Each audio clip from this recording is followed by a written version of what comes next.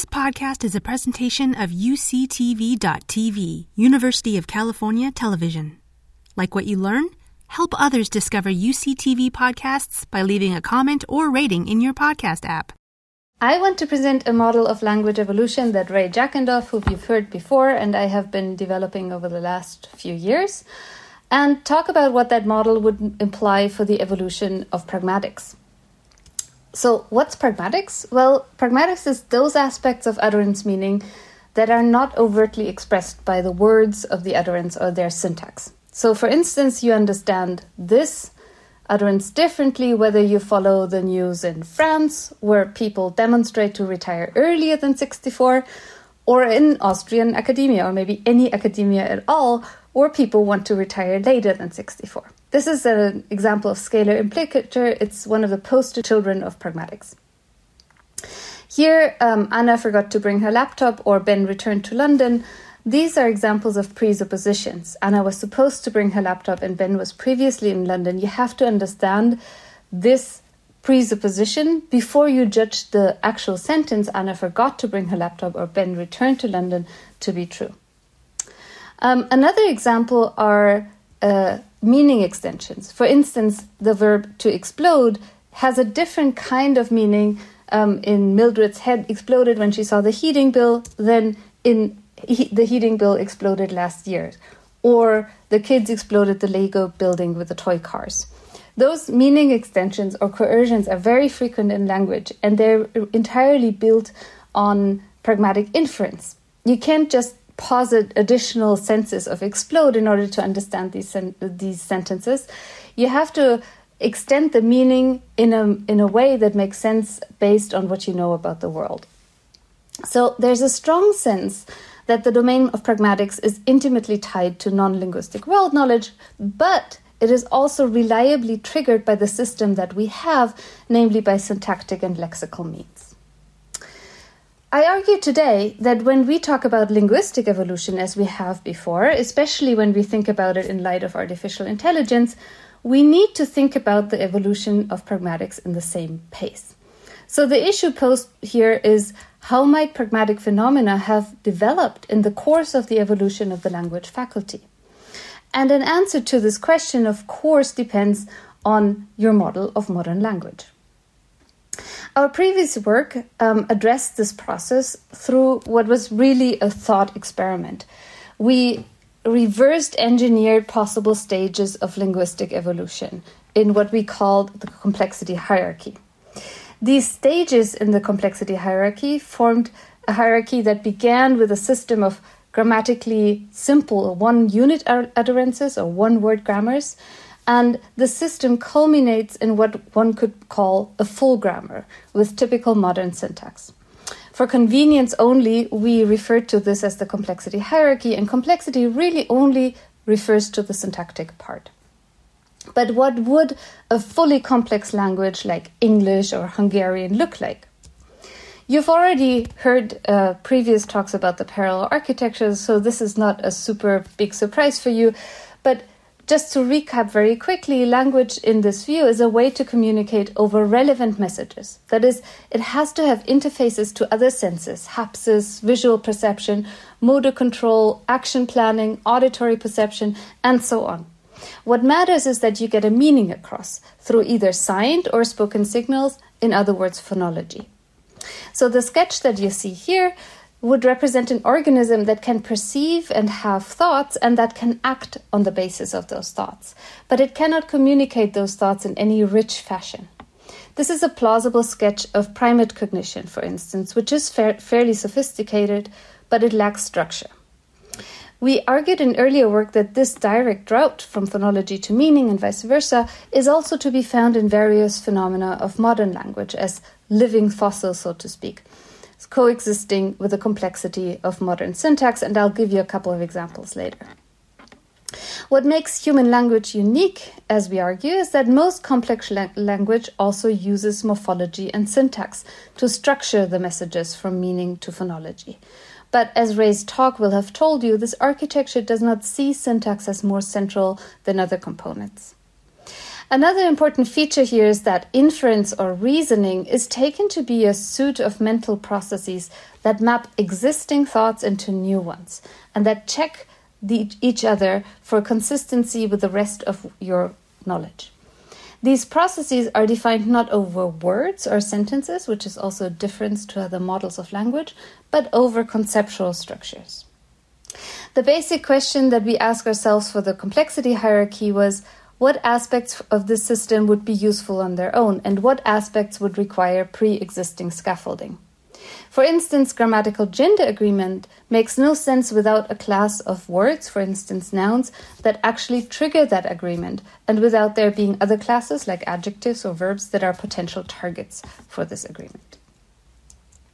So the central thesis of our work is that a grammatical hierarchy, which could originate in a one-word grammar and go through these several stages until, in terms of syntax, it becomes as complex as many of the languages we know now, that if we follow this thought experiment of this complexity hierarchy, another thought experiment has to follow. That the more simple the syntax, the more ambiguity there is, and the more work there is for pragmatics. Now, this part is not new. This trade-off between morphosyntactic complexity and added load for pragmatics has often been discussed and observed, and I'll give a couple of examples in a minute. But, and I think this is something that is unique to our approach, we also claim that gradually many of the core phenomena of pragmatics, like the presuppositions and implicatures I mentioned before, have as their prerequisite a system that is stable and complex enough in its lexicon and morphosyntax to develop reliable and precise triggers for pragmatic inferences. So, in the remainder of the talk, I will walk you through this hierarchy, not step by step because we don't have the time, but jump by jump, just pointing out some rungs on the complexity ladder. So, a linear hierarchy of grammar consisting of several different steps that build on each other would start naturally with something that is just an utterance, right? And we call this the one-word grammar, in which an utterance simply consists of a word. Now, you can also think about the next useful rung in the ladder, and that, in our thinking at least, would be a two-word grammar, right? Where you can string two words together in order to form an utterance. And different problems arise, as I will show in a minute. And finally then, what you would like to get at is a linear grammar, right? In which you have an unlimited, at least in theory, string of words that together jointly form an utterance. Now, what I want to stress is that in this world, there are no parts of speech of morphology needed. The linear order is entirely in the phonological structure, and the interpretation is driven by the relation between phonology and semantics. So what would a one-word grammar look like? Well, for instance, a one-word grammar in which you say cookie gives you simply the meaning of cookie, right? So the phonology provides you the symbol or the sign, and the semantics is simply the word cookie. Now, the one thing a one-word grammar needs is pragmatics and social cognition. In a one-word grammar, the phonology gives you a symbol that points to the meaning of here cookie, but the meaning of the utterance has to be, in most cases, interpreted by heavy pragmatic lifting. This heavy lifting is formalized by the function f here, which is unexpressed, since we're only in a one-word stage. So the interpretation of, say, cookie in a child's one-word stage has to be derived by pragmatic reasoning. So cookie could mean a number of things, right? It could mean there's a cookie, where's the cookie, give me a cookie. But it could also mean something that is a little bit more out there. So something like, I want a cookie, or mommy's eating a cookie, or daddy's eating a cookie. So what you may be asking is, what good is a one-word grammar? And I would argue that it's plenty good already, better than no communication for sure. And that in modern language, like for instance in children's one-word stages, we use principle as hearers or listeners from one-word grammar all the time. Even in adult language, if I tell you a Scotch, then you probably infer that I would really like a Scotch right now. Now, two-word grammars have a reduced interpretation space, right? So if I add all of a sudden mommy cookie, that eliminates all the interpretations that don't have mommy in them, such as daddy is eating a cookie or the cookie is made of chocolate. Now, you might think this is trivial, but it really is not, because when we interpret utterances, we always take into account non-linguistic contexts as well. The combination of two words in a row is excluding some of these seemingly relevant interpretive options. But two-word grammars face a new problem. They need to specify the relation between the meanings of the two words. Now, it just so happens that in English, we are faced by this problem all the time, namely when we want to interpret English noun-noun compounds. For instance, if I tell you about a union member, you will have to apply what we call a function argument schema in order to understand that a union member is a member of a union, right? The argument union applies to the function member. You have to be a member of something. A modification schema is what you use when you interpret chocolate cake. Namely, when I tell you about a chocolate cake, you understand that the cake is made of chocolate. Of course, you can always add pragmatic interpretations. For instance, in snowman, in order to understand snowman, you will apply the modification schema plus some pragmatics, right? A snowman is a simulation of a man that is made of snow.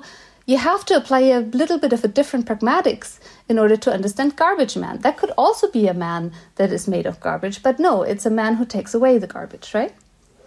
And finally, co-argument schema and pragmatics is what you employ in compounds like seahorse, which is really not at all a horse. It's also not some kind of sea. It's something that just looks like a horse and lives in the sea. So the space of interpretation is further reduced in linear grammars. And for instance, in utterances that have more than two words in a row. If I tell you cow, big horse, you can have still quite a big interpretation space. For instance, you need to decide whether the cow is big or the horse is big.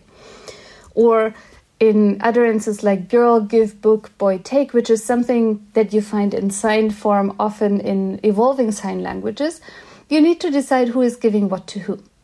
Now, languages all over the place have developed strategies in order to relieve the pragmatic system of this interpretive burden. For instance, we find strategies like putting the agent before the action or the agent before the patient. Those are the beginnings of rudimentary word order systems. We also find strategies that topics, things that are already mentioned, are often marked by initial positions in an utterance, and focus is often marked by a final or near final position. So as we go from a one to a two-word stage to a linear grammars, what we can see is that there's a reduction of interpretative space, which has to be resolved by the pragmatics. So far, I've stressed the role of grammatical complexity in reducing the work that pragmatic principles have to do in constructing utterance meaning, especially reducing the need for massive resolution of ambiguity, like who does what to whom. In the one and two word grammars that I've examined here, pragmatic principles are necessary to establish basic relationships, like who does what to whom or who's doing what with the cookie, right? Now, as we move up further to the right, the complexity hierarchy to recursive phrase grammars, which I don't have time to talk about, and from there to fully syntactic grammars, which is what we all probably speak or sign, more of these aspects of meanings are systematized or conventionalized by grammar, and this role of pragmatic principles is reduced. So what I want to talk about now are the pragmatic phenomena that really are only possible when you move right on the hierarchy. So let's go back to our case of scalar implicature, right? In this configuration, what is said, namely 64, is meant to be understood not simply as a number, but as a reference point on a scale, right? You're either annoyed that you have to retire that late, only at 64, that is the red interpretation, or you're annoyed because you have to retire already at 64, that's the blue interpretation. This difference is entirely driven by what we know about retirement regulations in France and in Austria or in academia all over the place, and how academics versus other people feel about their jobs. That is, these are examples of a system of grammatical and pragmatic components working really in tandem. So one reason I find this example interesting is because if you ask one of the very popular chat systems now, ChatGPT, why are people annoyed at having to retire at age 64? It is very obvious that ChatGPT is an American system, right? Because it only considers the blue interpretation. Many people may be upset to retire at 64 because they may not feel ready to stop working or feel like they have unfinished business and so on. So artificial systems have the problem that they don't understand this context dependence and that they are relying on what they're fed. This is not new, but I think it is especially powerful in the domain of pragmatics. Another example is the example of presupposition triggers. Adding grammatical complexity doesn't by any means eliminate the need for aspects of meanings that are not expressed by words. Rather, the precision of expression offered by syntax opens up more opportunities for finer-grained pragmatic principles. For instance, the definite article the in this example, the orange square is big, triggers presuppositions of existence. There has to be an orange square in order for the sentence to make sense. And uniqueness. There has to be exactly one orange square that I am talking about that you need to find. And if I tell you the orange square is big, you probably think that I think about square number 1 because it is quite big. Maybe also square number 4, right? But I'm thinking about this one orange square. If you're in a linear grammar that has not developed a stable system to mark uniqueness, for instance, and you have an utterance like big orange square, this leaves open whether the orange square in question is at all identifiable by the hearer, whether it is one square or many squares, and even whether it exists, right? So to reliably trigger these presuppositions and not just leave them as one possibility among many in the pragmatic system, the language relies on functional morphosyntactic markers, such as a definite articles like the, or in French le or la, or demonstrative pronouns such as in Mandarin Chinese. And such a presupposition doesn't necessarily need to be triggered by a specific function word or morpheme. The absence of a functional item can equally accomplish this. For instance, in English, the opposition between singular and plural is carried by marking the plural. The unmarked form, the square, in example 1, is therefore understood as singular rather than being left indeterminate as in big orange square. So reliable pragmatic principles need not depend on the presence of specific functional items like tense or determiners or quantifiers and so on. Rather, it is the configuration of the whole system and the stability of the system as a whole that enables it to reliably trigger presuppositions and implicatures. So, syntactically complex language has to have evolved to reliably and consistently trigger existence and uniqueness presupposition, which means that when we talk about the evolution of language, we're not only talking about the evolution of syntax as in isolation, we also have to think about the evolution of other cognitive domains that are impacted by the evolution of syntax. The examples so far have illustrated elaborations of the enrichment schema, which adds semantic material around a single constituent of the utterance. However, the two-word schema that we met before, which establishes a semantic relation between two constituents of the utterance, is also subject to elaboration and specialization. For instance, in modern language, in English, for instance, conditional expressions make use of a mixture of grammatical and pragmatic resources. One type of conditional can be expressed grammatically by an if clause, like if you eat one more piece of cake, you'll explode. But this meaning can also be expressed by a paratactic conditional, like you eat one more piece of cake, you explode, in which the connection between the two is unexpressed and has to be inferred pragmatically.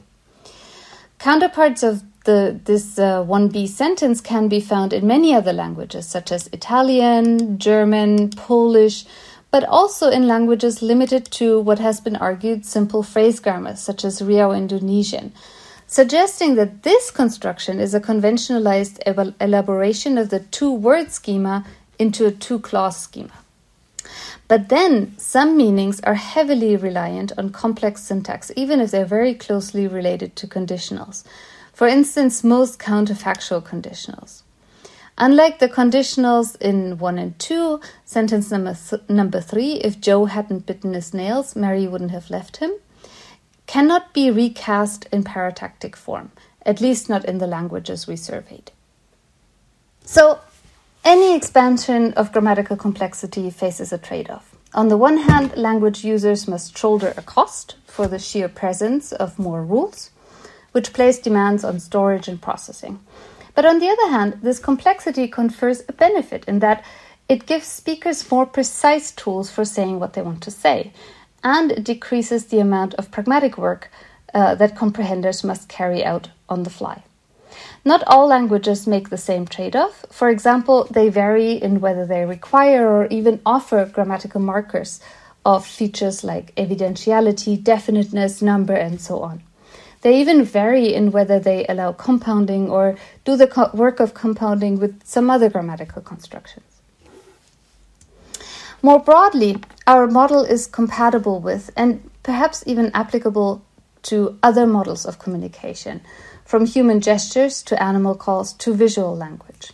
In particular, we can analyze animal communication systems as located at points along a continuum of formal systems, almost like in this old Hockett model. So, as we've argued before, we don't need to draw a sharp distinction between having language and having no language.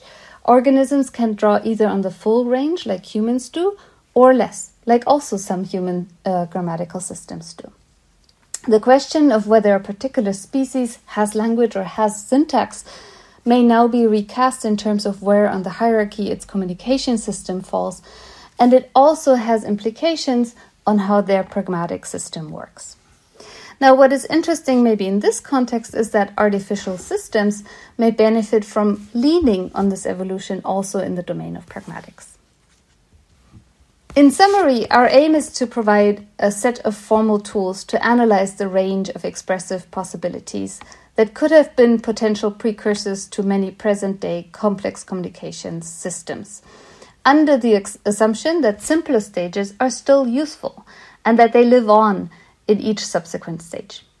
Here, we've spelled out the impact of increasing syntactic complexity on the interpretative system that in many models of language does the rest, namely pragmatic principles. We've argued that the interpretative load on some aspects of pragmatics decreases with increasing syntactic complexity, but also that some pragmatic principles depend on the reliable, grammatically complex system of syntax, semantics, prosody, and the lexicon, all of which work in tandem.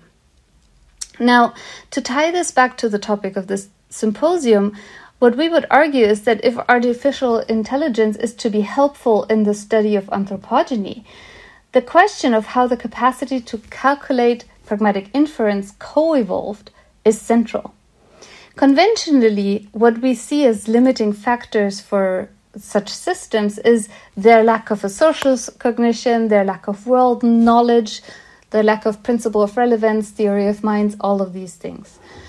But our claim is that syntactically complex linguistic systems evolve a different pragmatics engine than simpler systems. And this insight, I think, should be helpful both for understanding the scope of what artificial systems have to achieve and leveraging their power.